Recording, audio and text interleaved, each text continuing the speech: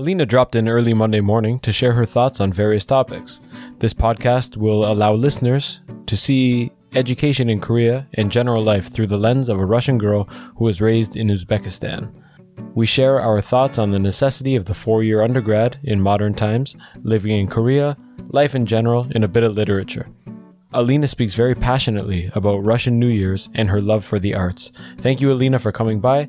I can't wait to see the impact you will have on whatever it is you decide to do in the coming years. It's already 1 month into 2022, and Omicron is running wilder than the Hulkster in his prime. Nowhere to go, not much to do, except, yes, that's right, the doctor's here to help you out. Which doctor? Dr. English. Dr. English is an all-in-one English learning platform. The qualified native speakers can help you start your journey to English fluency today. Enjoy learning from the comfort of your own home. Call 010-4591-1496 for a free sample class. Open your door to endless opportunities. Take your English to the next level by visiting their website now at www.dr-english.com. You are now tuned into This Korean Life with your hosts, Brian and Nate.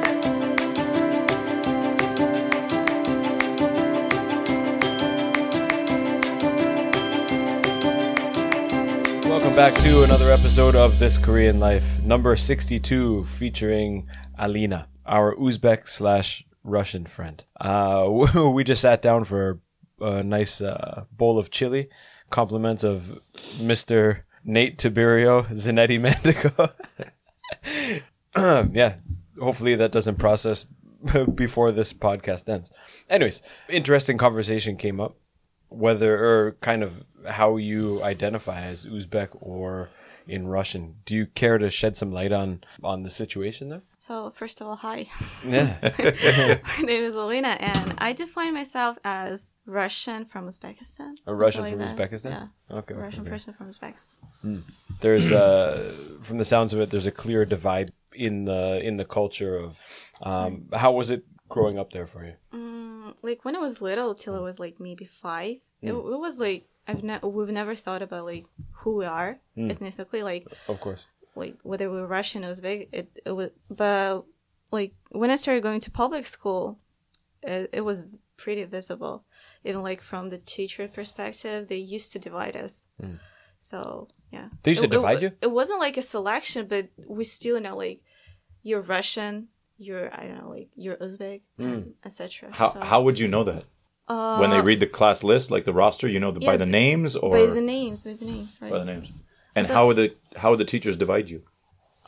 Just like for example, there was like Uzbek people who were like going to Russian school, but they were not as good, like when it comes to speaking in Russian, or because it's hard to, because it wasn't their native language. But our school wasn't like fully Russian; it was like mix of Russian classes and Uzbek classes, and they used to divide us just like it wasn't just it wasn't about that we were sitting separately, not like this, but we just felt this.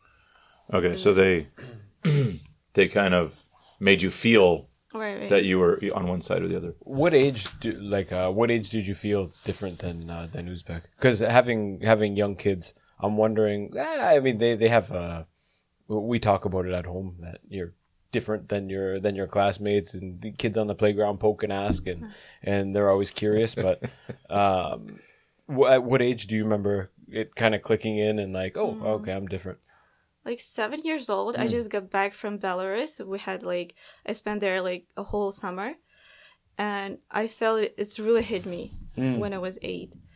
And I remember like playing on the playground and kids like just screaming if you just go to your Russia or something like that. I remember that. Really? Yeah. Did that? I think it's subjective how people how it affects people, right? I mean, so if you call me bald, I'm okay. Other people are like, no, I gotta cover this up with a wig. You know, I'm to each their own. But did it affect you? Was it difficult growing up, or were you comfortable kind of in your own skin? Like, oh, I'm Russian, everything's fine.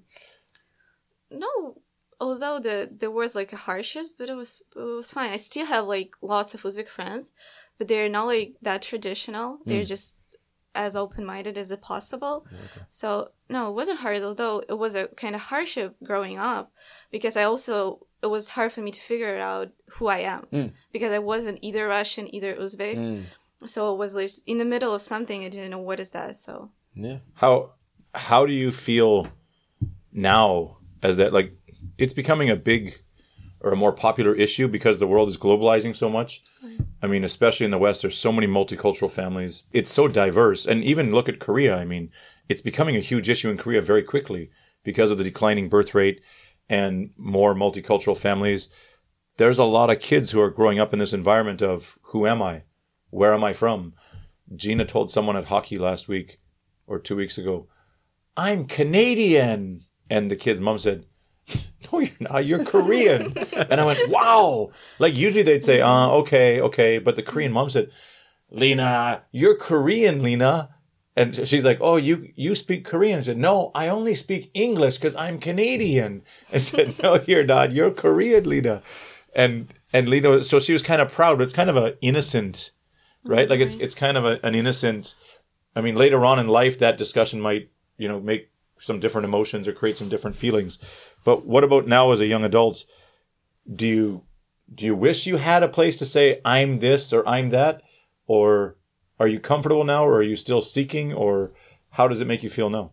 No, now I'm pretty comfortable. Like, now living here in Korea is so easy to fit everywhere, because I think if I would be like really Russian, it would be hard to fit here in Asian society or something when you have like this strict kind of ethnicity or something.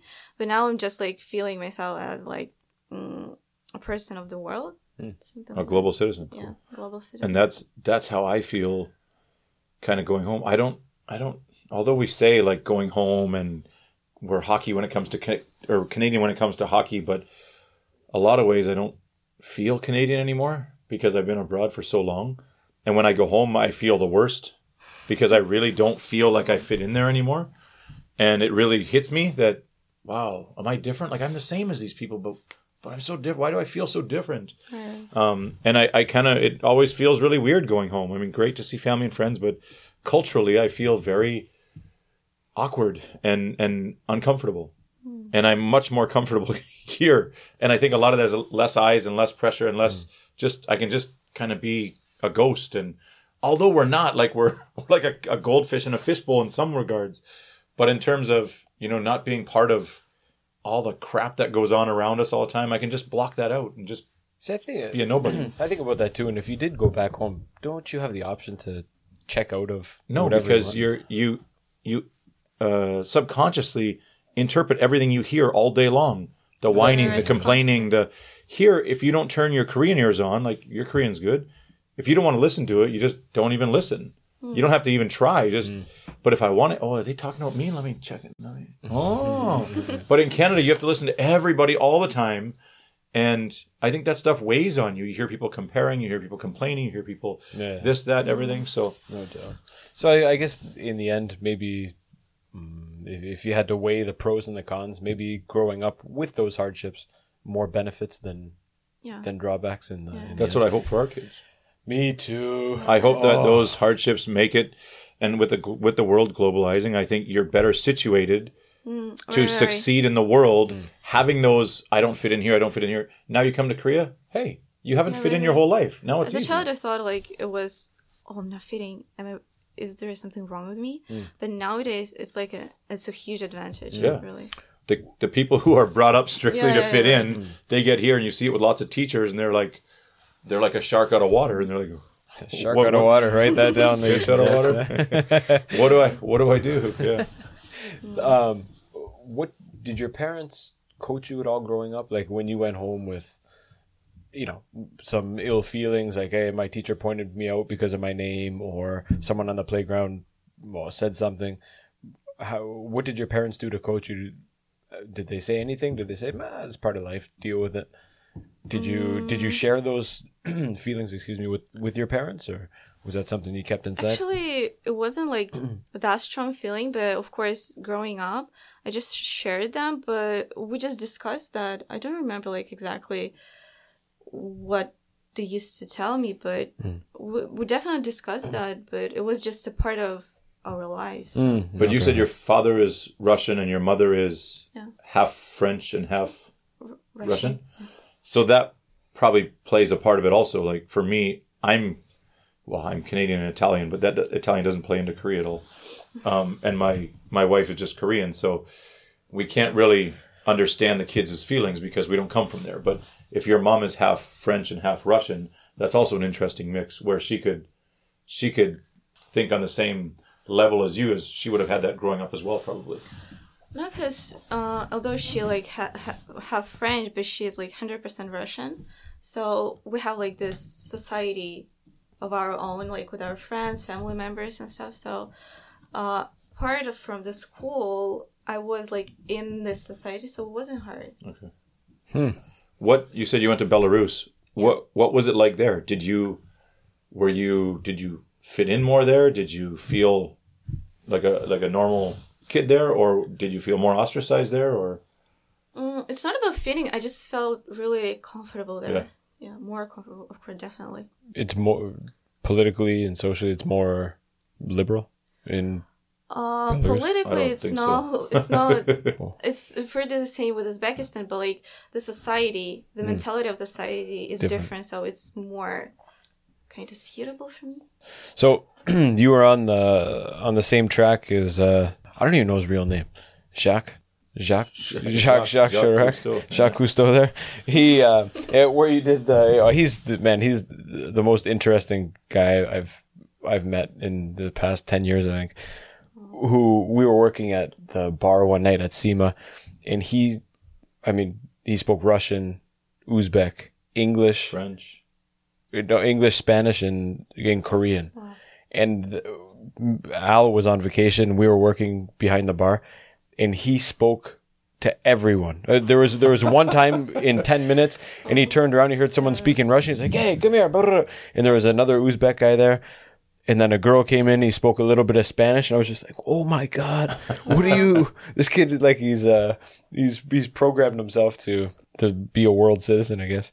But coming to Korea, you said you did a year and a half of intensive course, kind of Korean course. That's just language, or are you doing subjects in? Not only language, just subjects, everything like marketing, management, same as here.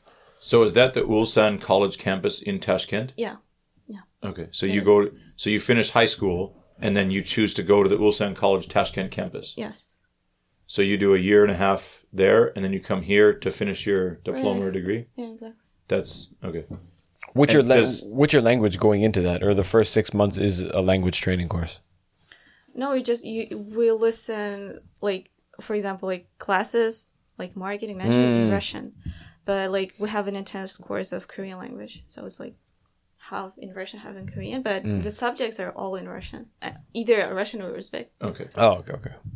I guess. So the Korean part is a language portion. Yeah. Where you're just a part. Oh, okay. So you're studying business and taking some Korean language to prepare you for. Yeah, there is no marketing in Korean. So it's. Can you take us back and tell us what the high school system is like? What the education system is like in high school? We actually don't have kind of this. We don't divide because we go to public school. It's totally the same building, so you're like since first grade 12? till 11. So it changed it like 2 years ago. It used to be till 9th grade. Then you need to go to the college, which is not like university. It's just kind of high school. Yeah, college prep. Yeah. So the system is just you go to school like every 6 days. It was really 6 days a week. 6 days a week. Still. Yeah, still. Yeah. So you only like nowadays like only primary school is not going, but everybody. Do you know else Korea used to be like that? Yeah, I know. Like Korea only changed probably 7 years ago, 8 years ago. It used to be every Saturday, then 2 Saturdays, then 1 Saturday, and companies used to be the same. Right. All the companies used to work Saturdays. That's why I really hated school. Really, it's so boring. When you're in school, you're 8 to 4, 8 to 3. What's the? 8 are you there all day? 2. 8 to 2, and then you guys have extracurriculars after? Are you playing sports? You're doing just like extracurricular activities, whatever, like English Academy, like music school, something like that. Hold on, when you said English Academy, I went, whoa. It's not like academy. I But, mean, like. but you know, like Korea, where it's all like structured learning, structured academies after school. All the kids go like in 8, Korea. 9, 10 o'clock at night. But for us, I mean, yeah, there's taekwondo, there's piano. But I mean, I think chess and Lego you probably do with your mom and dad at home. Yeah. But lots of kids are soccer, baseball, tennis, golf, hockey, whatever. Is there a lot of the sports and everything? Or dance or music and stuff like that? Yeah. A lot. Because ever since I was 5, I started to go to public school. Then there was like a dance crew, a vocal team, music school, Cool. English courses. And you said you graduated from music school. Yeah, I graduated. Was that from like your music high school was a specified music school? Or? Yeah, no, it's totally different, just buildings and everything. It just, you go to a public school and you can go to music school at the same time. So, for example, from 8 to 2 p.m., I'm in a public school. Then I go to, the schedule is different, but I go to music school till like every single day, like 3 or 4 hours. 2 sometimes. What do you play? Piano. Oh, very nice. Yeah. What would you consider yourself in terms of levels? Almost professional or? Back at those Highly times, skilled, I or- was highly skilled, but nowadays, it's been like 3 years since I like really played the piano, so I've lost all the techniques and stuff. But 2 days ago, I signed like the contract with a kind of Hagwon, but it's not like with no tutor, just to have like the instrument to play on. So I want to start again. Oh, cool. Yeah. Just curious, how much is that? Like 3 months is like 300. And you just go play whenever you want? Yeah. And like free drinks and stuff. It's Oh. really cool. And you can use like recording studio as well. It's a really nice place. Really? Yeah. Huh. In Samsan. Wow. Good for you. That's awesome. Most students would never, And ever consider doing something like And I that. also brought my guitar with me from Uzbekistan to Yeah. Korea. It was really funny because people in the airport was looking at me like, "Are you crazy to like bring the guitar To bring it or to play it? to bring it?" Because like all the kids were just having their just suitcases and stuff, and we're like guitar. Yeah, but man, when you see that guy with a guitar, you go, okay, I could have fun with that guy. Right. Every time, anywhere I've been in the airports, you go, that'd be a good guy to hang out with. Because it's pretty inconvenient to kind of Sure. travel with guitar. Yeah. But it can also make for, like, I remember these 2 Argentinian guys when I was training before I went to West Africa. We were in Toronto, and they both brought their guitars. And these guys flew from Buenos Aires to Toronto. And somehow they had pocketed like 20 and I'm not joking, 20 like mini bottles of wine from the airplane. And so that night, and they're like, everybody come to our room, we have a party. And they pull out all these bottles of wine and 2 guitars. And I was like, this is their first night in Canada. Their first night outside of Argentina is sitting in the hotel room with all this wine they stole from the airplane and playing guitars. I mean, those guys were the life of the party for the whole 6 days of training or whatever. And then they went to Angola or somewhere, and I'm sure they were the same thing there. Like, they just bring their guitars and people come and music connects, man. Music connects people. Yeah. No doubt. As a trained musician, I don't know. I never played anything growing up. I hope my kids continue to play as they get older. But what does music give you in your life? Like when you're playing, is it just satisfaction of hearing the music? Is it what does it do for you? Is it just like a stress relief? I think it's just everything is like music is super enchanting, right? And just I was growing up listening to Sting, Frank Sinatra, etc. So it's just a huge part of me. So I think the hugest influence had my mom on me. That's probably the reason. Was she a musician? You mentioned she works in an arts and culture center. Or Yeah, something. but she doesn't play anything. But she's really into music. She's a choreographer as well. So She can feel it. Yeah. You can play it. She can feel it. Right? That's so, awesome. actually, it was her dream to play piano, but there was no opportunities back to her. You know what I'm saying? Because Yeah. like the parents are always like this. She wants to live yeah. vicariously through. She was really happy when we graduated. More happy than we are. So No doubt. Have you ever composed anything? yeah, on a guitar mostly. Oh, okay. Can we listen to it?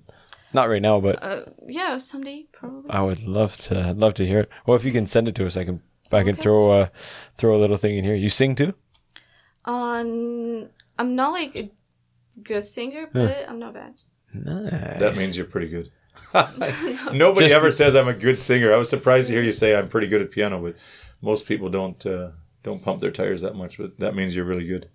Oh, deadly! Send us some stuff. I'll throw it in here. Yeah. I'll throw it in here. You'll be a Lena superstar. Eh? I'm curious now that you're here and you see the rigor of the study and how much these kids. I don't know if you see it lots or not, but I think it's obvious when you see them and they're coming home at 10 or 11 at night and stuff. Can you compare a little bit of that to Uzbekistan? And are grades super important at home? Can you say, I want to be a baker, and your parents say, oh, good job, go be a baker or a mechanic? Or is everyone training to be a doctor and a dentist? Or Of course, like being doctor and teacher is prestigious in Uzbekistan. But not as much pressure as in Korea, definitely. Like grades are important, but there is no such kind of pressure. But the system is pretty different. That's probably the case. And how would you view the Korean system since you've been here? So stressfully useless, something like that. Stressful, useless. Why? Because like I also watch tons of video on YouTube where kids like waking up at 6 a.m. and go to bed like 2 a.m. And I'm like, how can you like? It's physically impossible to study that much. Yeah. It's not effective at all. Yes. So I'm just pity those. It's really hard to. I really respect them, but I don't think that you actually need to do that if you want to succeed. So, but of course, if you have like, it's not a wrong dream if you want to go to like Seoul University. Right. But everybody if doesn't it's naturally your want to go there. dream, But I think it's the FOMO, right? Like my friend's doing it, and if I don't do it, and no one wants. It's not. But it just starts. depends It on starts everybody. before that. It's the parents. Yeah. Right. Like my question always comes when I ask the parents, like, did you go to Seoul University? No. Did you get hundreds on every test? No. What if Why? your child? And I get it. It's because they grew up in a time where job and stability wasn't guaranteed, and you needed those scores to get a job at Hyundai, SK, LG, or Samsung. And if you didn't have that, you didn't have any stability in your life. So if you got those jobs, they paid for your kids' university, they paid for your vacations, they paid for everything. The social. But Korea's evolved a lot since then. But this part of Korea really hasn't. It is changing, and it is changing quick, but not anywhere near as quick as kind of the industry changed. But I think we'll see a huge, huge turnaround in the next 5-10 years here. Because those jobs aren't as good anymore, and they're not as lucrative anymore. And there's just lots of independent thinking going on from the kids who have been traveling all over the world. So, and the price of things has caught up with big salaries. And I think the main problem with universities and school like academies is that there is no foundation for you to failure. You just need to get an A+. I think that's the problem. For example, like in a university, even if you're good at marketing, like imagine like 100% you're like really good at this subject, but if you miss like 2 lessons, it's impossible for you to get an A. But I think in that situation, the result is more important than like the path, because but I also understand why they're thinking this way, because you're like literally saying to the professor, I don't need your lesson to be good at marketing. So maybe that's why they're now going to give you an A+ or something. there's lots to unpack there, but I don't know. now you see these guys just say, don't need it. Zuckerberg didn't do it. Musk didn't do it. Right. I don't need it.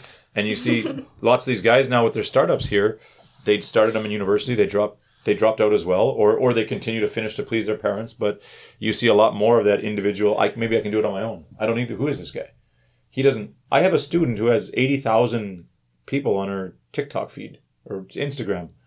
I can't tell her how to get people or how to market online. But the thing is, she has 80,000 people, and it's not profitable. It's not. She's not doing anything with it. She has 80,000. She's doing nothing. So she does need the education to apply to how to monetize her. Facebook had 1 billion before they went public. How to monetize her 80,000 followers. So yeah, Yeah. Can we jump down to this here? The first question you got written down there. Is college necessary? Is that what did you ask me the first? I met you the first day at that. Yeah. Now you understand, right? You were pretty new here then. Yes. Yeah, No. it's been like maybe 2 months. Yeah. But now you understand. Like, I didn't even know what I was doing there. Anna told me the day before, "Hey, can you go do this conference or something tomorrow?" So, and I was like, "She's in there with like civil servants or I don't know who, or some random Ajamas or something." And I was like, they told me there's 28 students, but there was only 4 that day, and I was like, "What are we doing here?" They were all scared because the lecture going to be in English. Yeah. So what happens? So you show up and is there any questions? Okay, Is I'll college talk to you. necessary? I'll talk to you. You look cool. And no, after I said if there's any question, you can come talk to me or whatever. And then I think it was that day or the day after, or whatever, that we were talking. We've been talking like that. Like nowadays, all the universities, like all around the world, lost their monopoly on knowledge, thanks to internet. Oh, okay. Listen, I'm gonna send this home. Sorry to cut you off, but currently my niece, my brother's first daughter, is starting to apply to universities. It seems crazy and kind of unconventional thinking, but I've suggested, like, are you sure you need to go to university? What's the, because they aren't cheap. If you want to go away, it costs an arm and a leg and you don't want to come out with most kids go into debt now. A very general undergrad. You're 50 grand in debt and your job pays 30 or 40 a year. That's going to take you years to pay off. And is it worth doing? Is college absolutely necessary? Unless it's a vocational college where you're going to train to learn a skill, or you're very independent and kind of have a future goal and you can do it by yourself. But that was the question, right? It was something like, do you think college is necessary? Or I thought you were kind of like, what am I doing here? Or No. Or how much do I have to? Or do I have to come to all the classes or something? Like I didn't know what, and I was like, I don't know, but you're onto something. You caught on really quick. Actually, I have this. I rarely ask questions that I don't answer myself. So I had an answer, but I was just curious. Yeah. Like, how do you see this from your perspective? I would love to know what the younger generation, different country person thinks about whether it's necessary or not. Could we hear your thoughts on it? It's not necessary, but for me, the answer was network. It was okay. It was just easy to get to Korea, and also where can I meet like tons of people with different interests. Yeah. Through just those programs and stuff. Although they're like 90% of them might be boring, but still like talking with people, and that was worth it. Like just network. And that's what I said to my Nepalese kids. Even though they hang out with the same 3 people every day, they have met a lot of interesting people along the way. In their jobs, in the factories they're working at, me and Jeff and Anna and Professor Saw, they have met a lot of interesting people. But someone like you who's a go-getter will meet a million more, and just going to that piano academy and doing things like this, the Russian forum or whatever, you'll meet a million more. And you're lucky, and Anna will go to bat for you and send you to all kinds of cool stuff. Some won't be as glamorous as the others, but you'll have a lot of opportunities. Yeah, it was like 3 weeks ago, there was like a jazz festival.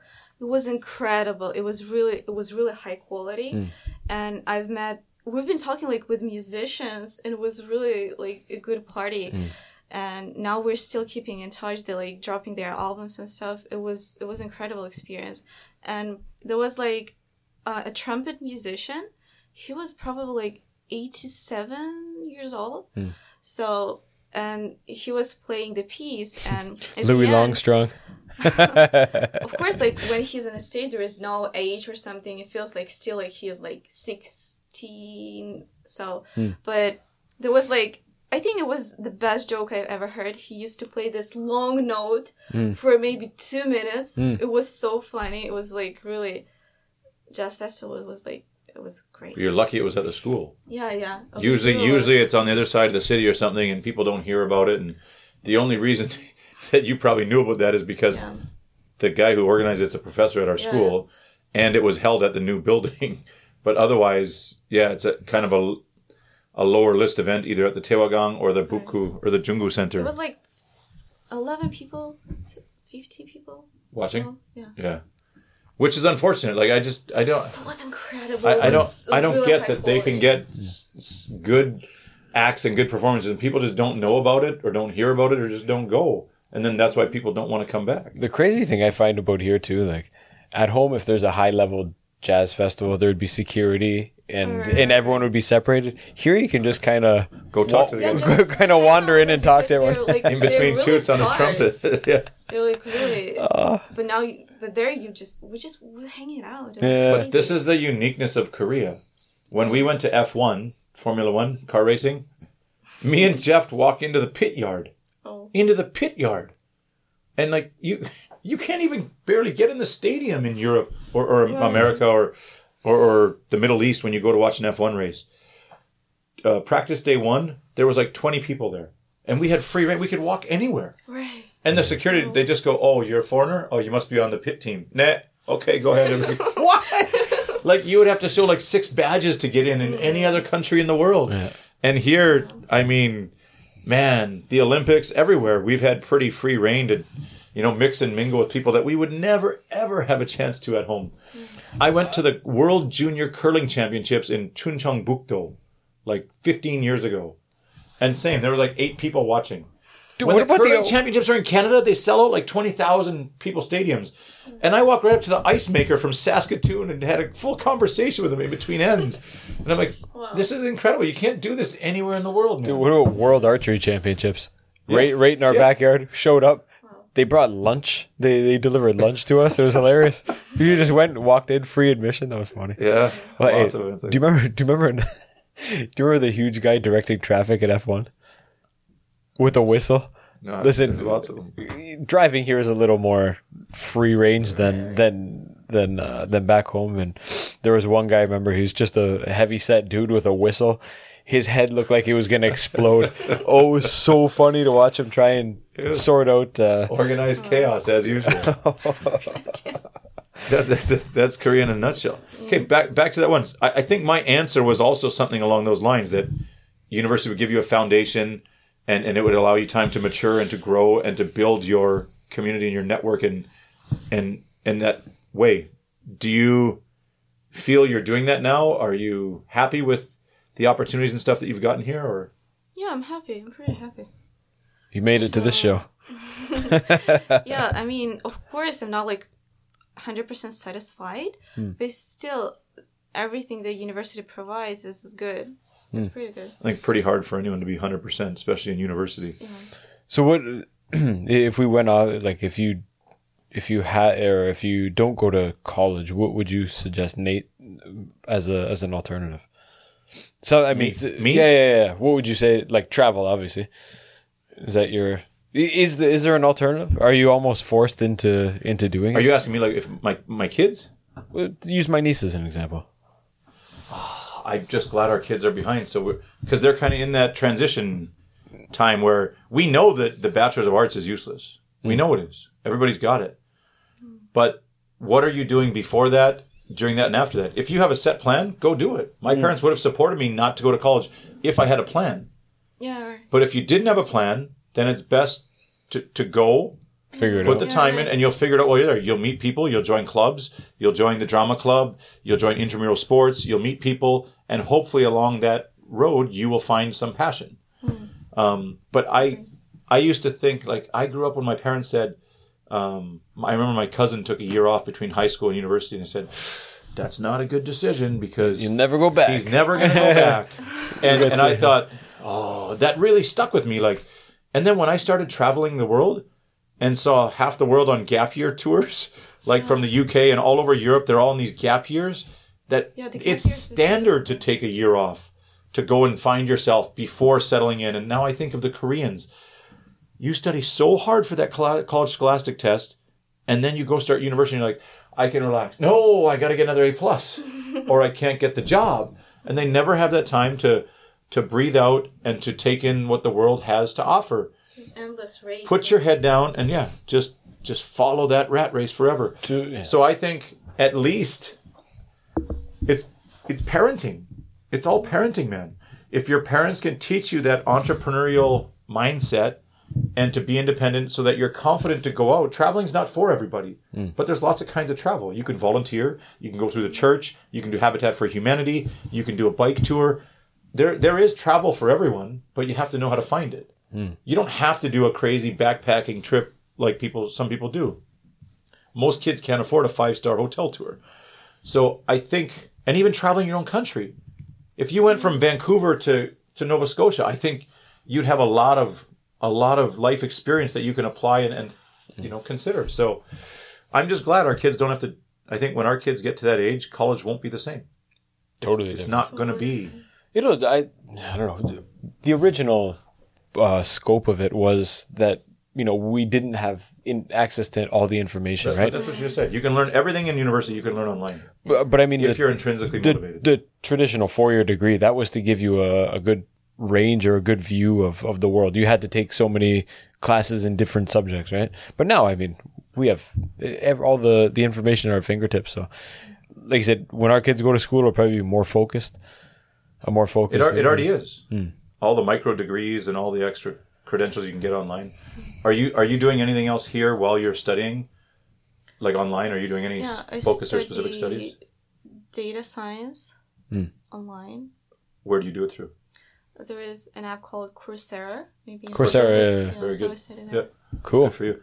I've tried to encourage my kids to do that for 10 years, like my students, and I even offer them extra credit. If you show me that you can complete a Coursera or Khan's Academy class during the semester, it's like $30 in a month, but you have like access to every course. So, and here's the thing too, that even if you went to an employer and it's not like it's not Harvard University, if you can show that you're willing, that you're motivated, you're willing to learn, you're learning and maybe applying something, speaks to your character. I would take that doing something extra.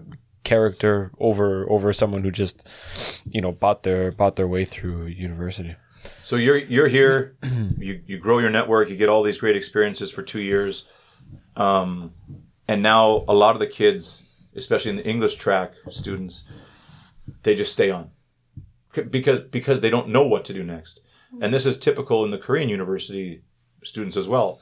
What are you going to do after you graduate? I don't know. I'll just do my master's. Because I don't know what I want to do. I don't know what job I can get, so I'll just do my master's. And now I think Korea has the highest rate of master's degrees in the world. Yeah. And it's like they're like a dime a dozen. Everybody has one. The guy at McDonald's has a master's degree because he just didn't know what else to do. And for lots of guys now, when I was at UNIST, if you did your master's PhD combined, you could skip the military. So 2 years of military or 6 years or 5-year combined program for master's PhD. Okay. At least I'll have a master's and PhD and not waste 2 years in the military. So they're so overeducated here. What about for you? What is 2 years and then what? Again, it depends on who am I talking with, because when like the professor asked me like university, it's hard to answer because they expect me to answer in a certain way just to give them like a business plan 10 years ahead. I'm just doing what I like, and I want to stay curious and to travel, to explore as much as I can. I don't have like the strict plan to like, okay, pass this exam, then go to like interview to get a job in like Samsung industry, not like that. But do you have any aspirations to study in America or to backpack in Central America or? I want to study in Sweden. So that's why one of the goals for this year for me is to start studying French. So my hobby is kind of wine and everything related to wine. So it's necessary to My know daughter's French. a good whiner. Oh, so, whiner. drum roll. What French and Sweden, how does it connect? Because like Sweden, first, like I'm really interested in Sweden, but they're like, they speak English definitely and French at the same time. And really just... Really? Yeah, they do. Huh. There's like a French speaking part of Sweden. No way. Huh. Yeah. I met a lot of Swedes who don't speak any French. Really? They must not be from that part. 3 friends from Sweden, they speak French. Cool. I'm sure in all of Europe there's pockets that speak all the languages everywhere, but cool. Like Sweden, I'm just like interested in the way they live. You know, their philosophy called lagom, Lagom, like just enough, which means like enough, nothing more, nothing less, just enough. I'm pretty just interesting to dive into this lifestyle. Yeah. You mean Just like to live highest there. on the happiness index every year? Not really. I'm just interested how people Lago. live there. But that's the just enough. mentality. Yeah. You don't have that greed, that just breathes all over it. I love the words that can't be translated perfectly from one language to another, and this sounds like one of them. Like, that's every time. Top of the happiness index. Norway, Sweden, Finland. Norway, Sweden, Finland. Highest taxes in the world? Norway, Sweden, Finland. Right. Most maternity, paternity leave, parks and everything else? Norway, Sweden, Finland. To the Angola, I've seen like tons of video on YouTube again, and it's fascinating. Angola is really great. I've never thought that Angola has such like the nature is incredible. Oh, but that's almost all of Africa. Yeah. I would say probably every country's got their diamonds, right? Are you surprised at the nature in Korea? I was shocked. I was shocked when I got here. Actually, I was really prepared before coming here. I really wanted to come to Korea, and I read lots of books in Russian, which was available about Korea. Watched probably all of YouTubers. So I was really ready to live here. I knew like how to make a bank account, how the taxes, everything works. Before coming, so the nature and it wasn't surprising for me. So I wasn't one of them who still like whether it's North Korea or South Korea, is it dangerous to live in Korea? I wasn't like that. So I just didn't find the part that said it's 70% mountains. That's the only part I missed. I did lots of research. I guess I have so many impressions burned in my mind of kind of Tokyo, Beijing, Seoul, lights and people, 24 hours, the cities that never sleep. And then I was like, wow, I'm from the prairies now in Canada, and there's no mountains. So this was kind of like wild. Actually, Uzbekistan is the same. It's super flat. But the thing that surprised me, there was only one thing. Where is the stars? Where's the stars in the sky? Come on. Because it's super... Well, it's funny you say that. For the first time, and I stopped on... I mean, if you're in the city, you can't see it, but I went for a run on New Year's morning, and I was going over the bridge into Daeguwon, in the back entrance. Man, I stopped. I went like all the lights were off. I think they didn't want people gathering in there for the sunrise. And I walked in. I was like, "Oh my God, look at this, man!" It's not like being in the countryside at home, but it was the first time in almost 15 years I went like, "Oh, wow, you can see some stars." I was going to take a picture 2 days ago, and I looked up. And you saw the streak from the airplane. And I was like, in Canada, it's one of the first things my kids notice anytime we're in Canada is all the airplane lines crossing the sky from the exhaust. And in Korea, I almost never, ever see it. Because you can't even see that high usually. The ceiling is so low. But you could see that huge white stripe across the sky. I said, Lena, look at that. And she goes, whoa, airplane. And I was like, holy man, it's really clear today. And you can actually see. But... Do you miss that at home, going out, looking up and seeing the stars? Sometimes. Yeah. But when you live in a big city, is it easy? I mean, when you go out front of your house, you can look up and see a whole. Even if you live in a big city, it's still just really visible. Oh, it's so wild. We're so disconnected from Earth, we're just so looking down almost at our feet. Surrounded by cement. I think I think there's probably in this part there's probably less stars. Then what? What are you talking about? Because even at my mother-in-law's, there's no lights. On a crystal clear day, there's 20 stars. At home, any day of the week, I can look up and see the Milky Way, and there's a bazillion stars. You can't see that here every night. Do you think the Earth is turning through the whole night? Actually, in Angola, the best picture of Milky Way and the star, really nice star sky, best picture was taken in Angola. I definitely think either it's the fog or the haze or whatever that's always over the city. The whole if we were in the middle of nowhere, or I mean, if they turned all the lights off in Korea, maybe in North Korea, you could see, dude, there's a billion stars everywhere. Craziest one when I was in Ottawa rafting. Have you ever been up there? Whitewater rafting. Man, when you look up at night, the mushrooms made it even better, but it was just... Man, I've never seen so many goddamn stars. That was the mushroom. No, it wasn't. I saw that many of the Grand Park the other day. They had some lasers on, and I thought if you had mushrooms, you'd think there's a lot of stars. It was absolutely incredible. And even growing up in Niagara, where I don't think there's that much light pollution, but it was shocking to see.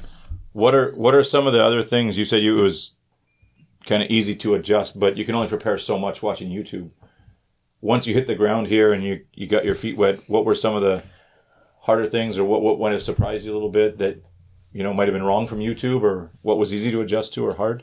Actually, there was no culture shock for me at all. So, Wow. Actually, you can be ready just watching YouTube and reading, because there's tons of information, and you can actually kind of understand whether it's right or not. But something that shocked me. I mean, I used to listen to Korean music back to Uzbekistan and Russia, but being in Korea and listening to Korean music, it was totally different experience. Yeah. It was really different. I have favorite songs, and I started listening them. We were just going from an airport to KTX station, and the song was totally different. Looking at the landscape and everything, I kind of realized what is the song about. It was totally different. I remember that clearly. Cool. And that's being in a different place. I've heard tunes here too, and it's that moment in time. You're like, oh, it hits different. But you can't simulate online people elbowing you out of the way at the bank, or they can tell you Korea driving's crazy, but until you almost get hit on the sidewalk by 4 delivery guys. But actually, driving is pretty similar to Uzbekistan. It is? In a way, right? Especially Samarkand.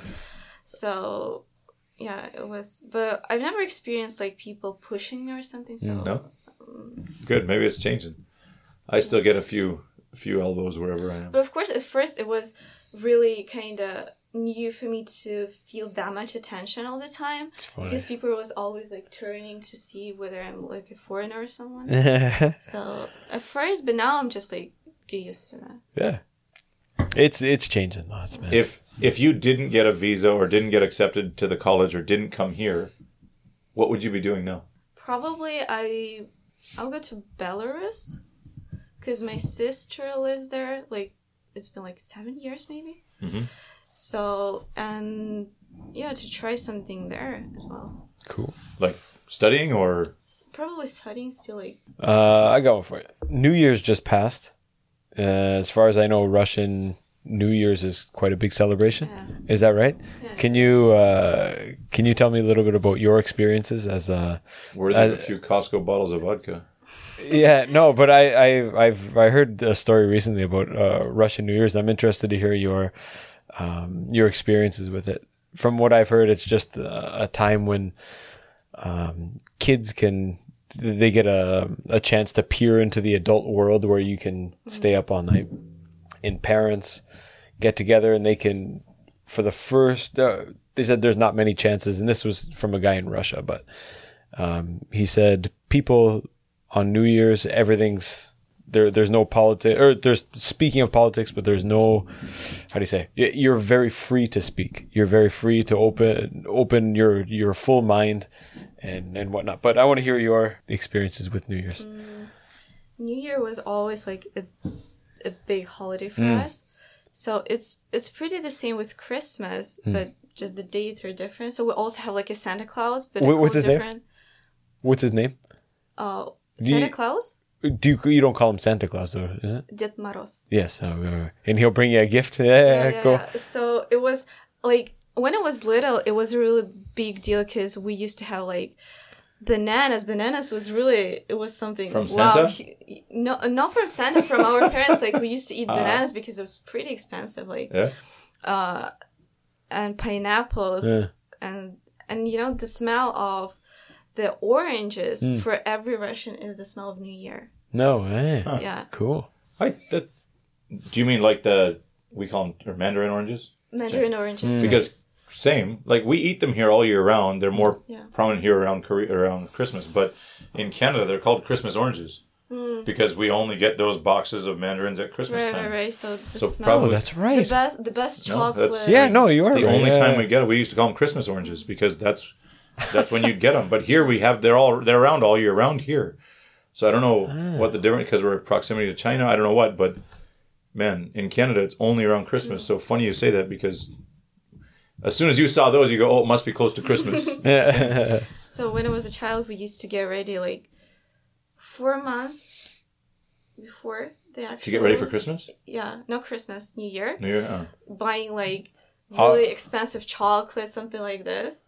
Just like In August, you're looking at the Yeah. chocolate aisle, like, Yeah, so, there is always like the kind of joke that don't touch this. This is for New Year yeah. among like our age group, and it's really funny because you just actually we have like a storage for like New Year, so Wow. and everyone was really anticipating and waiting for that. So Is that You dress up as well, right? Everyone wears a nice. yeah, Where's their something nice- really nice and beautiful, and it's really a magical day for kids. Because especially like my parents, they were crazy about like the Santa Claus. Because even I used to believe into Santa Claus till I was 15. I'm not lying. Yeah. Because Me too, almost. if you will see what my parents do, you will still believe it. That's what I say. My mom forced my dad to go to a post office, so they bought a present. So they kind of wrap it up. They put actual stamps, the address, everything. Because I was clever that Yeah. maybe I was 10, and the actual postman brought this. Of course, I would Oh. believe it. Oh, And man. every single year was different. I'm really wow. I'm still not sure whether it exists. That's Yeah, awesome. we had 5 kids searching the house, high and low, every single place.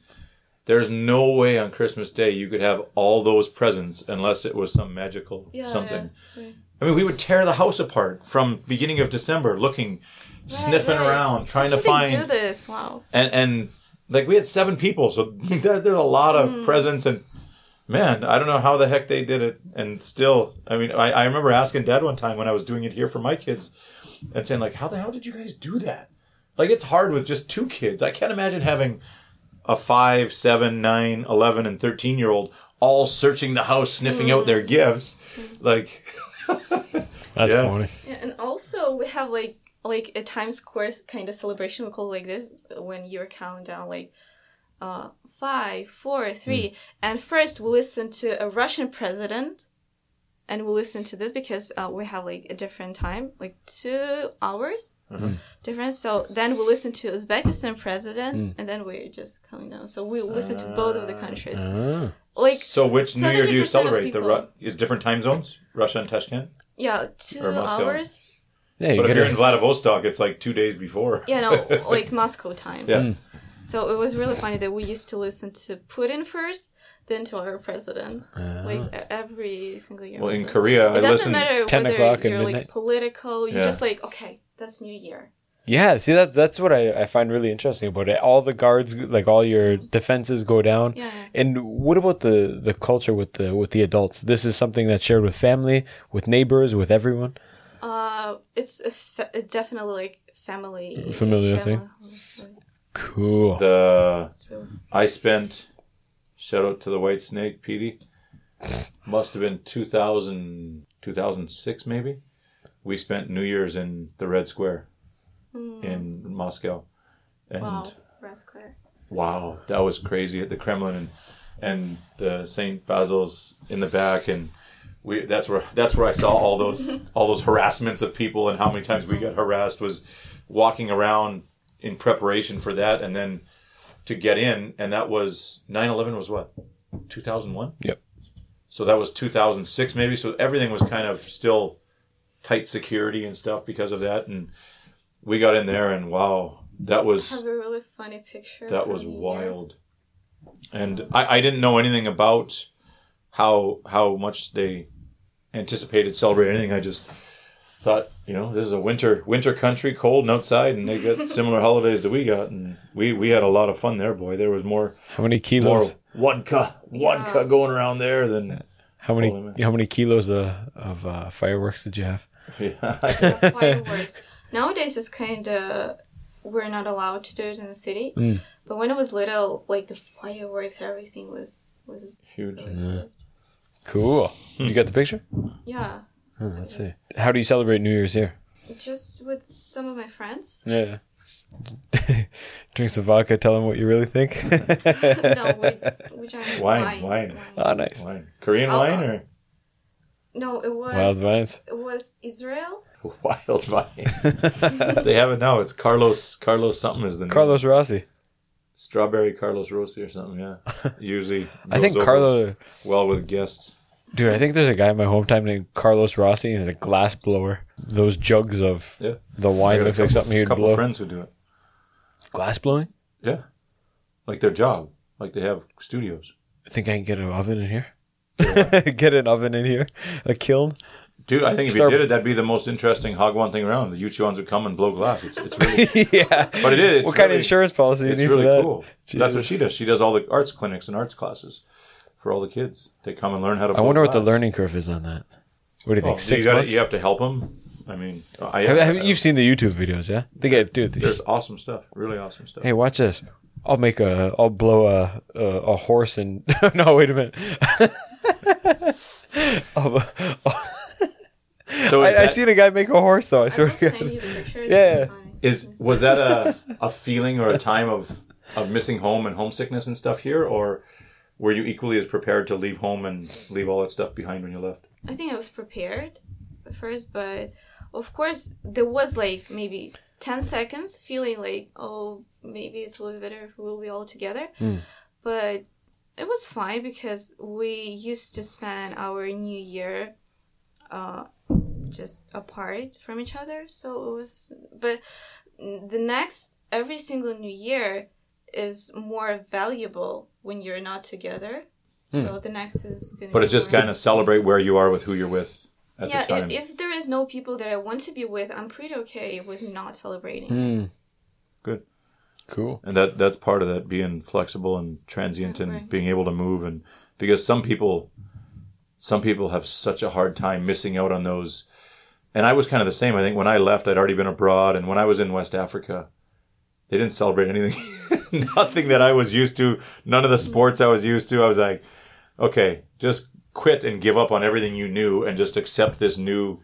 So I accepted soccer and stuff I really didn't enjoy before. And yeah, really had a great time. But I'm really kind of sorry for my classmates who came to Korea willing to become a Korean because they're like, I'm not fitting, but come on, you're not Korean. Of course you're not going to fit. You will never become Korean no matter But how some fluent of them you are. want to be Korean. Like they want to. Yeah, it's especially like Koreans from Uzbekistan, Right. ethnical Koreans. Yeah. But That's- they struggle that I'm not fitting. They will never treat me like a Korean. Of course, because you're not Korean. It's just like I think it's not good to. Don't pretend. You gotta Yeah, be. yeah, You yeah. gotta be. That's who what you I told are. you about the Gyopa, the American Yeah, Koreans. they just, You just struggle a lot. I feel bad for those guys as well. They come here. They think, okay, this is my home. This is where my blood is from. But then they realize really quickly that might be true, but these people don't care. That's not. They're not treating them like Koreans. They're Yeah. still foreigners to them because they might look the same, but they're different. Because everyone draws the line in a different place of what constitutes a Korean, right? Or what constitutes a person in general. And we had one of my old UNIS students on here, Tony, and he had grown up in Ghana, and he speaks fluent Chui and Nzima, and he hangs out with the Ghanaian students at school. And he's a big guy like me. He's not a typical Korean-looking guy. He's a big guy like me, and he hangs out with all the West Africans at school. And it was the weirdest thing when I walked. I speak some Chui still, and I would talk to the guys, and when I heard him, and then people would see the three of us, like a big Korean dude, the black West Ghanaian guys, and then a white Canadian, and we're all speaking this African language. What are these guys doing? But I think, yeah, between me and him, like we both don't really fit in. He's Korean. He doesn't fit in here anymore because he was raised culturally. He was Ghanaian, but ethnically he was Korean. But he doesn't fit in. But he said he felt more Ghanaian, right? Like going to high school and stuff. But of course, I had no intention coming to Korea, like become Korean, because I even look different. It's Sure. impossible. Sure. No doubt. Isn't that a Korea boo? We talked about that. You watch all those videos, she'll know this stuff, yeah? Do you know what's Anna? Was just. Do you know Anna? No. No, not that Anna. Different Anna. She's at the university. Oh, Anna's at the university. Anyways, she came in and she was a huge like K-pop fan and loved Korean culture. And she talked about Korea boos, and that's. Do you know what a Korea boo is? Yeah. That's someone who comes and wants to be Korean. Yeah. Is that right? Okay. No Korea boos. You talked about some of your hobbies and stuff and mentioned music and reading and hiking and traveling and arts and stuff. Have they changed, or has your perspective changed since arriving here, since coming here. I mean, I guess it's been Corona, so not really in terms of K-pop and stuff, but hiking, Korea's got an awesome culture for hiking. Yeah. And, mountains everywhere. Traveling, I guess, non-existent since Corona, but still traveling in Korea can still be pretty fun. And there is a lot of artsy stuff in town. You just have to go looking for it. Yeah, have that's you been able what to find doing. it? And There's a I've new been in pretty lots of places. there's a new art museum that just opened. I think kids are going today or tomorrow. It's in Songnam-dong.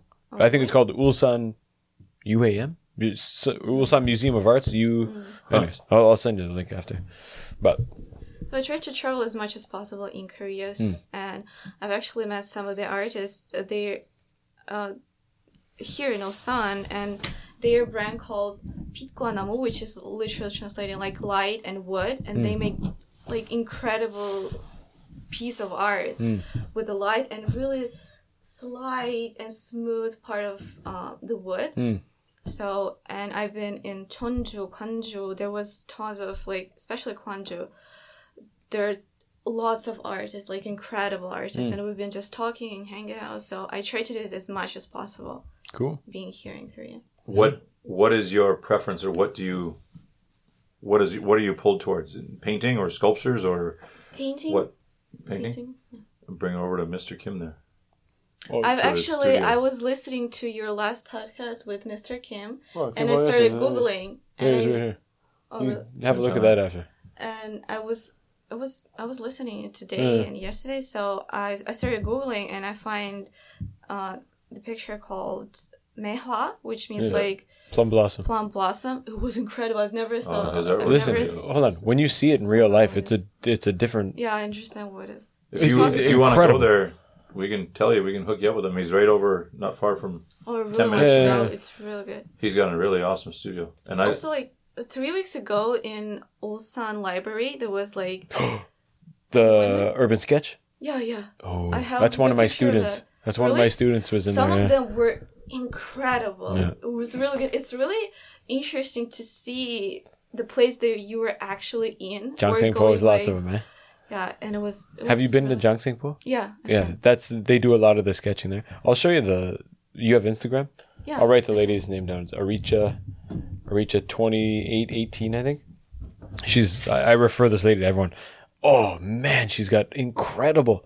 Nate, like when you look at a building, or she'll sit down and just look at like a ship in the water, she'll sketch it in 5 minutes, throw some paint on it, you're like, what?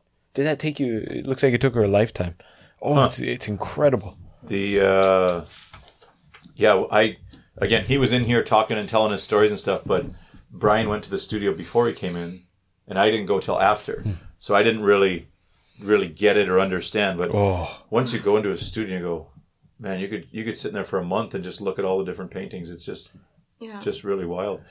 And to think that he's just in like a warehouse building where it could catch on fire or have water leaking or water pipes break was like, man, you don't want to have this stuff. That might be. No, You don't want to have this stuff secured. That's not her. No, I mean. Oh, that's the same thing. Yeah, that's the same one. Yeah. So what about the hiking? Have you been part of? I mean, Koreans are wicked hikers. They go all out. They got their Mount Everest gear. Have you joined any of the hiking trails or groups? Yeah, so with like a group of Koreans, I did it maybe twice. Mm-hmm. So I prefer doing a lot. So What were your experiences like? For me, I mean, I go with the kids. Bri goes running in the mountains, and we bring the kids sometimes. But it's very different than home. Where home, it's kind of like relaxed, and it's kind of like enjoy nature and stuff. And here, here's like an attractive. It's more like you have to have all the gear. You got to have the right snacks. You got to have the right everything. I'm like, Right. no, I just want to go and enjoy nature. I don't care about having all that stuff. My, And carrying a 40-kilo pack just for a half-day hike or something. especially like all people, they like really fully prepared. They have all the equipment and everything is fun. Yeah. I'm just like, okay, I'm just gonna go this way. No slippers, so it's fine. I'm usually basketball shorts and right. running Just shoes, and they're convenient. like, they already think I'm weird and crazy anyway, so I'm not. I don't care about that. I asked my father-in-law about that. He just said like, why why do you need all these things? And he goes, Korea's, they're strong marketing. He goes, they sell, I think he said they sell well. They can sell things well. But I mean, he laughs when I'm like, dude, I can run up this mountain. Why do you need 2 sticks? He's like, you gotta play the role, right? If you're doing it. But. You talk lots about the arts and music and stuff. Is that something that will play into the future? Do you think your future job or employment will have to do with those things, or maybe looking forward a bit, where do you see yourself going? I think something really strongly involved with art. So whether it's music, whether it's like drawing, painting, and in turn, not the production part of it, but not the production part, definitely. But maybe like the business part of it, or organizing it, or like that, or what do you see yourself maybe doing? Kind of organizing, just because I know lots of like small artists right now, and it will be really great to make something really big out of that, to gather them all together. You live just over here, yeah? Or I live in Samsung. We live in Samsung? Yeah. You come in from Samsung every day? Yeah. Huh. Near to Lotte Hotel. Oh, okay. She told you she did her research before she came. The kids have no idea what they're doing. Live right beside the college. Well, anyways, right beside the college, there's another partying in Samsung. There's another studio that just opened. A guy who does oil paintings and urban sketching as well. I think I saw something like that there.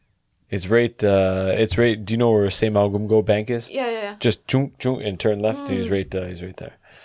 Anyways, so I'll introduce after. Do you think you're this would end up taking you back home and promoting and sharing artists from home, or would you maybe see yourself working internationally? Of course, working internationally. That's why I'm here. Nice. Well, but I mean, a lot of students are here, get the knowledge, get the money, go home, start a business, go home. It's much easier, I think, for anyone who has these experiences that are coming from countries that are still developing a lot or not on the global stage. It's a lot easier to go home and start a business than it is to try and make it in a rich country where, the markets are so saturated. Yeah, it is. It might be easier, but I will not feel satisfaction. Yeah. That's the problem. So I want to be satisfied. So where do you think you might end up? Are you just anywhere, wherever the wind takes me, or do you have a strong feeling for European art or the big and boldness of America? Asian art, European art, it's just an art for me. And it's incredible in the form that it is. So I think I wish I could show like Europeans the Asian art more the same as for Asians. So I think it's like a modern day Genghis Khan. Yeah, there you go. Did I say Genghis Khan? In Uzbekistan there is like 3 artists which they're incredible. Those pieces of art, the world should see this. It's really incredible, but they isn't that everywhere? Isn't that everywhere? Like I think, right. I mean, you don't. If it's not on Netflix or whatever, you don't see it. But everywhere you go, like I was in the Saharan desert, and some of the artwork they do there with sand would blow your minds. And like you could have artists who have 1,000,000 years experience. They could never make something like this. But you have to be from there and grow up there to be able to do this. But nobody will ever see it. It has to be a story too, right? Because the reason people from there get it because they've lived it, right? So if you can take Chang Kim's Meihua and explain that, and give the picture a story and a background and explain how it blooms in the winter, and you can see the contrast with the snow and make it special. That's what people buy, man.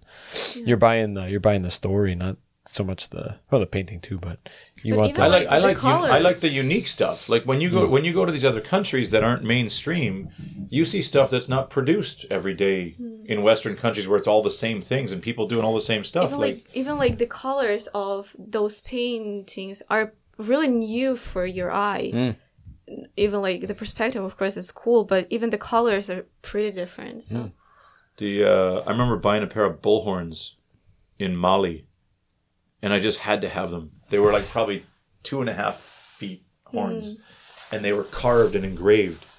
And the carvings on them were like of villages and stuff. And it was just incredible, incredible work. And I just had to have them. And I carried around these bullhorns for like the next 6 months in my backpack. Because they were just so impressive.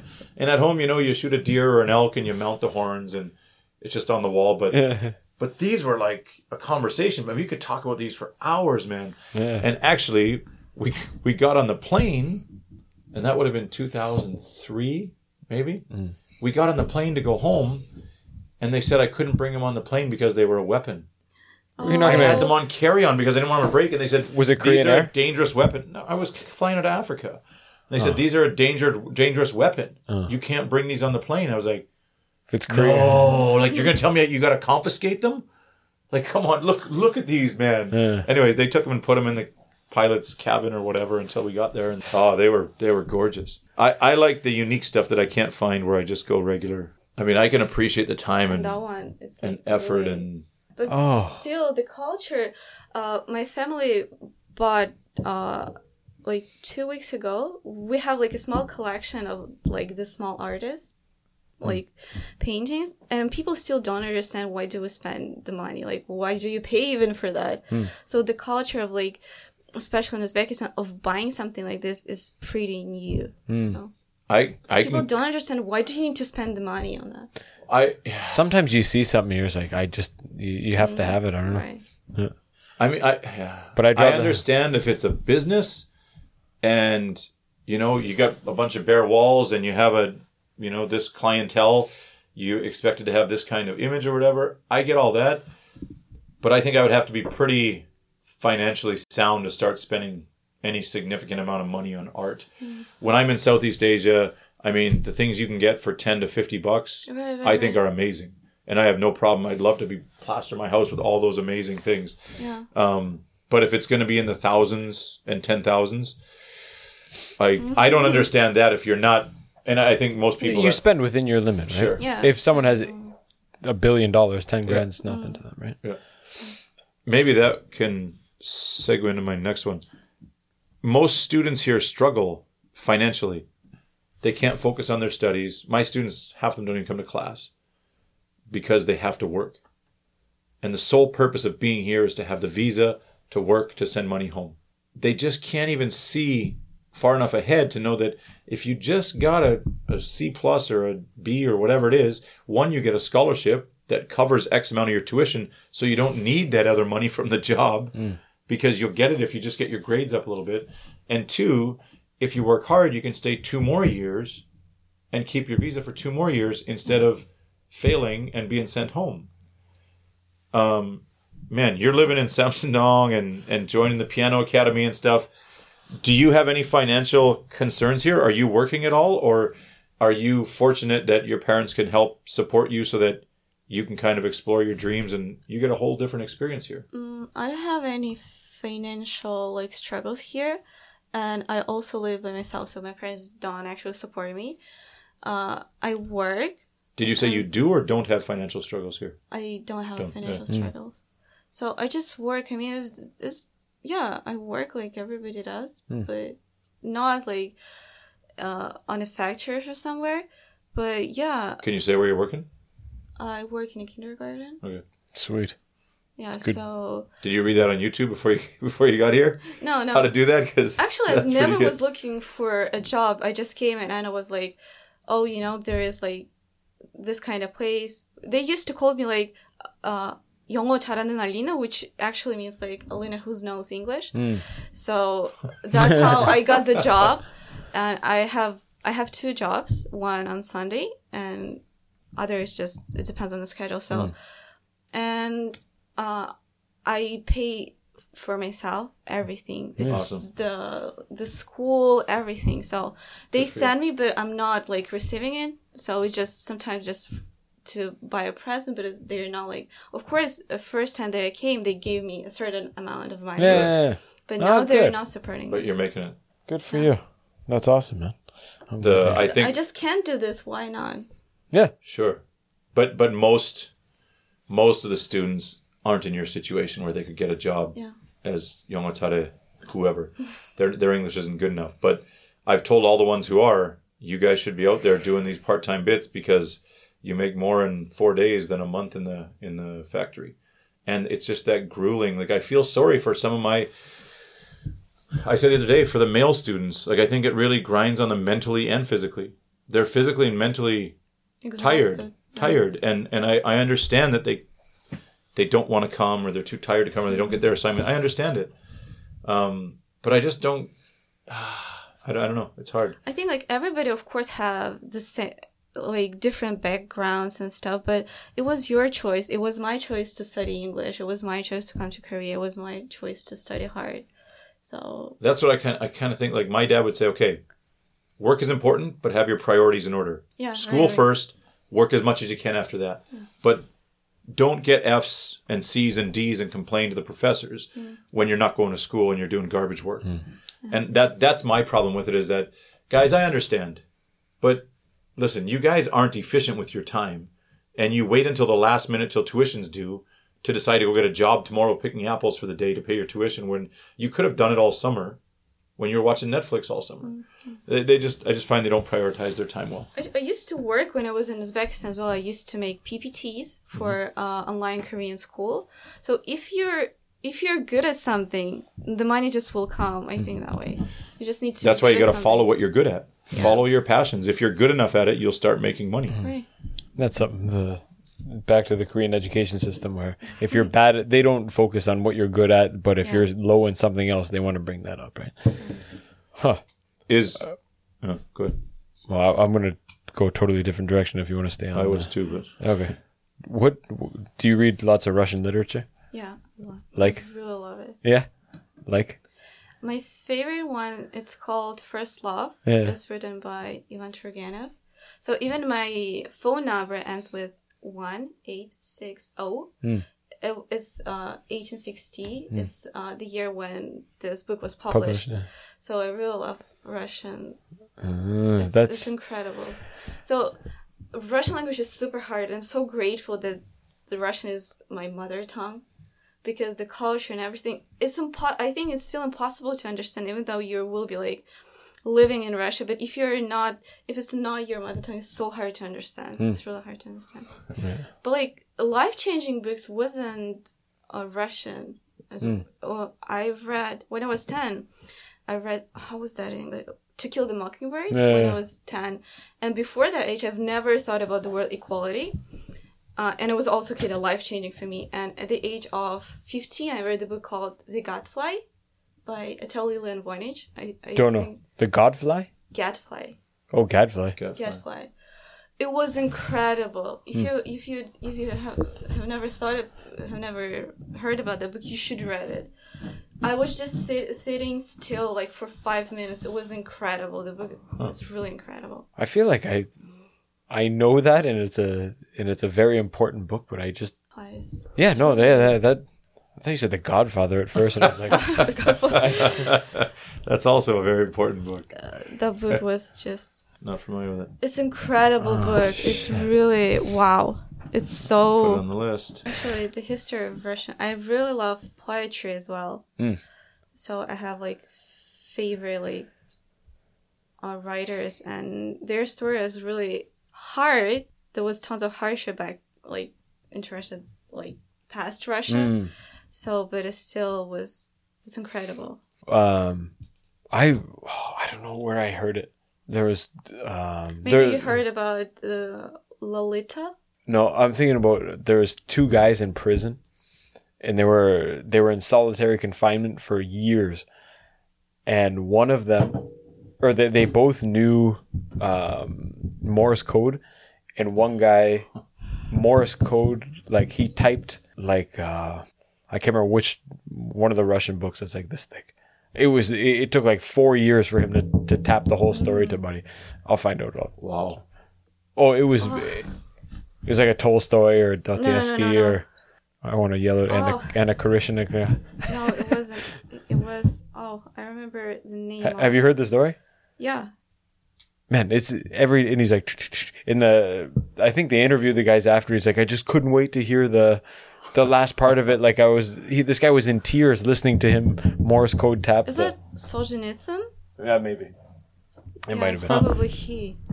I'll find the follow up to that. I remember hearing that and going, it whoa. was crazy being a part of society where the books were something forbidden. I think the society where the books are forbidden, it's not a society for me. Have you ever read Banned Book Club? What? You've never read Banned Book Club? No. I don't have it here. there's one of I got it at my office. One of our episodes is with a guy who wrote about his wife's experience in university, a guy from Busan. He wrote about his wife's experience in uni and how she joined a banned book club. And his book has blown up kind of all over the world. He's a famous dude. I'll bring it to school one day. It's at my office at the university. Sounds interesting. Really, really cool. Really. It's a graphic novel. So you're flipping through, you got pictures and everything. Actually, about like graphic novels, have you ever heard about the book called Mouse? No. You should read that one. It's the best. Mouse or Mouse? Mouse. M-O-U-S-E? Yeah, it's Mickey Mouse. Speaking of artists and authors and these other guys, who would you consider your role models or your biggest role models until thus far? Oh, M-A-U-S. Dead Mouse. You know Dead Mouse? Yeah. You do? Yeah. The music? Yeah. I guess from my hometown. Really? Yeah. Oh, it's just because he spells like this. He's dead. He's right, Dead Mouth Deadmau5. 5. Yeah. Oh wow. Role models. When I was younger, Mouse. of course, it was my mom. I used to think that she's a god. Yeah. She was a really huge role model, but Wait till you have kids. yeah, like See the but holes. till I was 10 maybe. Yeah. Then I think kids are actually growing up when they realize that their parents also failure, that they're just people. They also Yeah. have their hardship. Because when you little, you think that your parents have everything under control, that they control everything, they know what to do all the time, but it's not the truth. Seems that way. Wait 10 more years, you're gonna go like, oh, this is all of Yeah. society. This is the educational institutions. It's Yeah. everything. Yeah. Next, it's so funny to say Taylor Swift. Yeah. So that's why I started learning English. Hmm. Like, of course, I was learning like body parts, how to read, but I actually started learning English because of Taylor Swift. No way. Yeah, Taylor Swift. How? Why? Take us through. You it. listen to her songs and Yeah, memorize the I words. first heard the song called Love Story. There was a dance crew dancing. It's called Pentatonics. It's such a long. It was a long time ago, but I was like, oh, who is that girl singing that? And it was Taylor Swift, and just I fell in love with her. And back at those times on YouTube, there were only 4 videos, interviews, with Russian subtitles. But for me, when I listen to certain music, I'm also interested about personality. So I just wanted to know what she was talking about, and I just started watching the videos, even without translator. I was just getting better and better. So Cool. Taylor Swift she's awesome. Awesome. Would you recommend that as a learning method for ESL learners? ESL. I think it's really good. It's a really good way to learn English. But if we're talking about like IELTS or TOEFL, it's a totally different story. No. I just in English in general. English, of course. I think it's better I just translated part of my hobbies into English. That was the case. I was still doing what I love, but just in English. I just translated like a part of my life into English. So. Like we hear about the guy who watched the Singaporean or wherever, he watched 5,000 Korean movies. And he's fluent in Korean. Now he became a Right. internet sensation. And people who do this and learn from music. But I just think Japanese if it's that too. easy, why don't, not that easy. If it's possible like that, why doesn't everyone try that? And if they fail, then go to Hagwons. Like, it seems way more enjoyable to watch movies all day long and subconsciously, you know, take in and learn everything about the country, the culture, and the language at once. I've been in Hagwon only once, and it was a disaster. In where? Hagwon it's like kind of Korean style Hagwon in Uzbekistan. It was disaster. And I realized that all of the majority of people learning English like that, like every language, so it's so useless. And yeah, I just enjoy learning. I have like top of like the films. One of them is Meet Joe Black. You probably heard about that one. Yeah. I really love the movie, and I that's- just wanted to hear how the actual actors talk. So Meet Joe Black, and the actress over there is also Claire Ferrani, her name. Awesome, man. Is there anything you've experienced here in Korea? I mean, you've seen it all online, but is there anything you've experienced here in Korea that you would like to bring home, whether it's a lesson or food or something that you think, man, you know, my country should see this, or my country should taste this, or do this, or try this, or is there anything you've experienced here like that? If it's technology or culture or food or privacy, because like there's privacy here. yeah, I mean, when it comes to, for example, school in Uzbekistan, teacher can like tell you, you know, when everyone is sitting, you know, you got an F or something like that, and everyone will hear that. But here in Korea, even if you're like Good playing motivation. the You won't get smartphone an or F next something, time. they will never do it like when all people are around you. So Except me and Jeff. Jeff was like, "Why did you send me the email?" Wow. Privacy. Yeah. But of course, what is privacy nowadays? People like have their All your you guys- Instagram accounts. We think that it's ours, but it's not ours. No, Yeah. no, just you occupy the space. Yeah. You're We're actually working paying for on somebody else, for yeah. them. Absolutely. Advertisement. So. I got another one here. Yeah. Do you know? You read any philosophy? You know Plato's allegory of the cave. I've read, but not. Basically, Yes.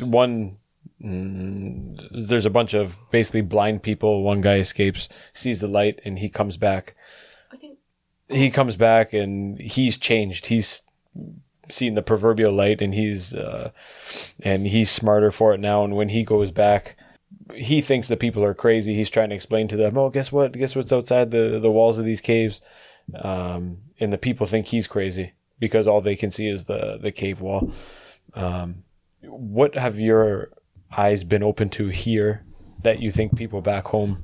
This might be hard to without thinking about it, but what do you think your eyes have been open to here that going home and trying to explain to some people they might not get, they might not understand? Actually, their business ideas are incredible. When we talk about small business, you have any kinds of, even if it's not like really successful, the small business here is great. So There's Ulsan Day Up. There's an organic pet food store. You're like, what? How could you possibly? right. How could you possibly make ends meet off of that? Right? Yeah. So something like that. So going home and trying to pitch like, hey, no, you can just make candles Right. or whatever. You're one of the big differences here is you don't need the capital to start. In Yeah. Canada, you need so much. You need all the health and safety inspections and all this stuff. You need capital. You need so much stuff has to fall into place to start a business. Here, you can walk down to Xicheng tomorrow and start a business the next day, and boom, it's open, and the guys come and remodel it in 10 minutes. Done, and okay, we got a business. Now we actually have to work. But I do like that here. The part I don't like is how many of them fail. There must be a huge number, like probably more than 50% that just fall flat on their face within months. Some of them are only 2, 3, 4 months, and they're gone. I know a guy that opened the cafe, and he's to remodel and have a couple months of kind of working salary. He got a government loan for like 150,000 for nothing, man. Like 1% interest or something, really, really low, which is pretty sweet. And I think that's I don't know, it's kind of the life of the city, right? But the country's kind of in this position where they have to do this because they can't have all these people unemployed. Like what? There's no the social welfare system here is not good. It's not healthy, and if you don't kind of help and prop up and provide for these people, I mean, at some point it's going to collapse because it's just overextended. You can't have all these retired people open up pizza shops and they all close within 6 to 8 months. And that was their whole retirement savings. Like, what are they living on? The kids are sending money to their parents. But everybody's got new apartments and new cars and flashy everything. Man, like, you still go home, you see all these old, rusty, dusty cars. And, like, here, nobody drives an old... I got an old rusty dusty. I got has scratches one on the side. I had one, and everyone in the city looked when I drove by. Like, who's that guy? What do you want to accomplish, or what would be considered a fulfilling or meaningful life? What would you have to achieve, or what would you have to get to? You know, there is a saying in Russian. It's called "Idiot's dream." It's like literally, if we were going to translate it, "Idiot's dream." I want to wake up someday really early in the morning and go to vineyards, like when it's sunrise, and just with this open car, get there and just looking at the sunrise, realizing that all the vineyards are mine. That I'm looking. I really wish that day to come. I think this is gonna be incredible. I really want that day. You want to drink wine, is what you're saying? Yeah. What do you think is the path or the route to get there? I mean, is it win a lottery or is it? I mean, no, that's just doing just exploring everything.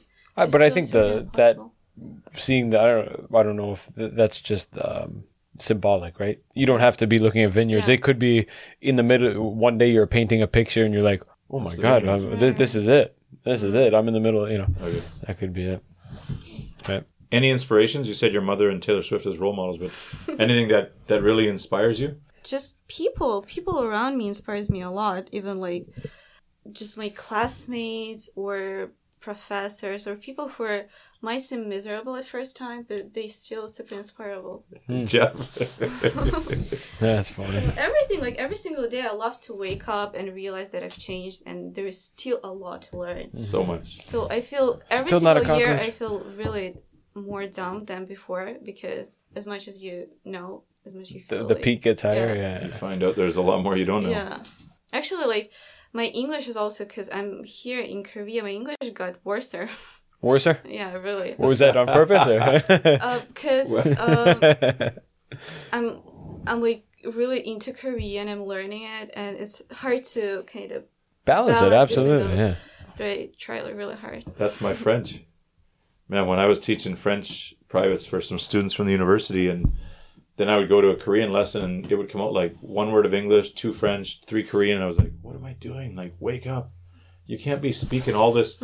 But it's hard to separate it all in your brain. Yeah, even like with my mother tongue, there is lots of pretty similar words in Russian and in English. So everything ending with sion in English, like nation, constitution, and it's totally the same, but the ending is tsiya in Russian. So nation, natsiya, constitution, konstitutsiya.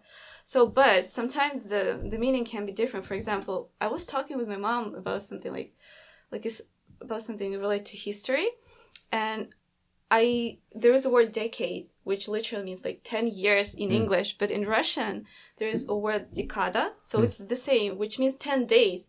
But I was talking in Russian, meaning the English one. Yeah. 10 years, and my mom was like, "What are you talking about? 10 It was last week. 10 days." And I'm like, "No, it's 10 years." She's like, "No, it's 10 days." I'm like, "Decades." It's so there is. Dekada, huh? Yeah. It does. It gets confusing. That's what I wonder, like that, Jacques, how many can you learn before it's... Like, I do it with Korean and French and English. I do it and it doesn't come out. I'm like, just talk about it. Let me think for There's story. some of those polyglots, they get... Kind of itchy feeling in your head is also kind of pleasure. So. Yeah. Oh, man. All right, I got 1.5 language. Ooh, you speak 3 languages? Yeah. Okay. Jacques I used Cousteau is to still at the top of the learn heap there, Spanish. man. I used to learn Spanish, Yeah? but I forgot everything. I was pretty good at Spanish, but no, I'm not. It probably comes back easy, though, once you get into it. I watched that polyglot, like someone who can speak Yeah. 20 languages, whatever. And there was the one kid from New York, and he's like, I study my first 500 vocabulary, I know them, and then I go to a restaurant, or I'll go on the subway and just start chatting people up. And he goes... the Greek people think it's funny when they hear me speaking Chinese, but then I look and I speak Greek to them, and then the lady over here speaks Spanish. speak Like, holy, no. I'm talking about the polyglot kid. Okay. And the Spanish lady's like, holy shit, this kid speaks 3 languages, and then I talk to her in Spanish. Like, can you imagine that, man? Just turn it on and off. Yeah. Actually, about role models, do you know like Vladimir Posner? He's a journalist. He is Jewish. But his mom is French, and he was born and raised, and then he moved to New York, and then when he was 18, he come to Russia because his father was like Russian, and his life is incredible. Now he's like 82, but his passion and he's willing. He's not like there are some old people like TikTok, like NFT. What are you talking about? Just forget about that. But he's still curious. He's still like. And he's Russian. He's native, although he's not. His first language is French, but he's so native. his like English, French, and Russian is perfect, just really perfect. That's awesome. And his life is incredible. He was traveling all over the world, meeting lots of. He used to do a propaganda. He used to realize that it's not something that he's want to do. He used to be restricted from going out of Russia for like 20 years. Yeah. So his life is really incredible, and he's lived through it all. Great. Yeah. Yeah, he's really. Yeah. That's the idea. You want to collect experiences, right? When I was taking the how to teach English course in Canada before I came, completely useless. But there was there was one guy in the class, and I thought at the time, I was like, this guy's weird. What is he like? He's like, I've had 11 different occupations. I've been I was like this on a boat. I was in the army. I did this and this and this. And I was like, why doesn't this guy just get one job and just stop being like such a flagrant, like just, bouncing all over here and there. But what a hell of a life he's lived, That's awesome. And he asked like the question, like in the end of the interview, the last question is always the same. He asked, if you someday, no matter whether you're religious or not, will meet a God, what you're gonna say? Like he used to interview like presidents, etc. Really like top people, and it's really, a big question. Yeah. So it's really, wow, he's incredible. I really want to live the life that he lived. Yeah, can do. And it all starts with Ulsan College. Yeah. Wow. Awesome. Anything else? No. You're good? Okay, that's it. Everyone, thanks for listening. We'll catch up with you guys next time. Thank you for coming very much. Thank you for coming. Early on this Monday morning. Wonderful. All right, thank you. Bye-bye. We'll all be a bare-assed monkey's uncle. Please don't forget to check out our sponsor, Dr. English. It's your one-stop shop for all your English conversational needs. Enjoy learning from the comfort of your own home. Call 010-4591-1496 for a free sample class.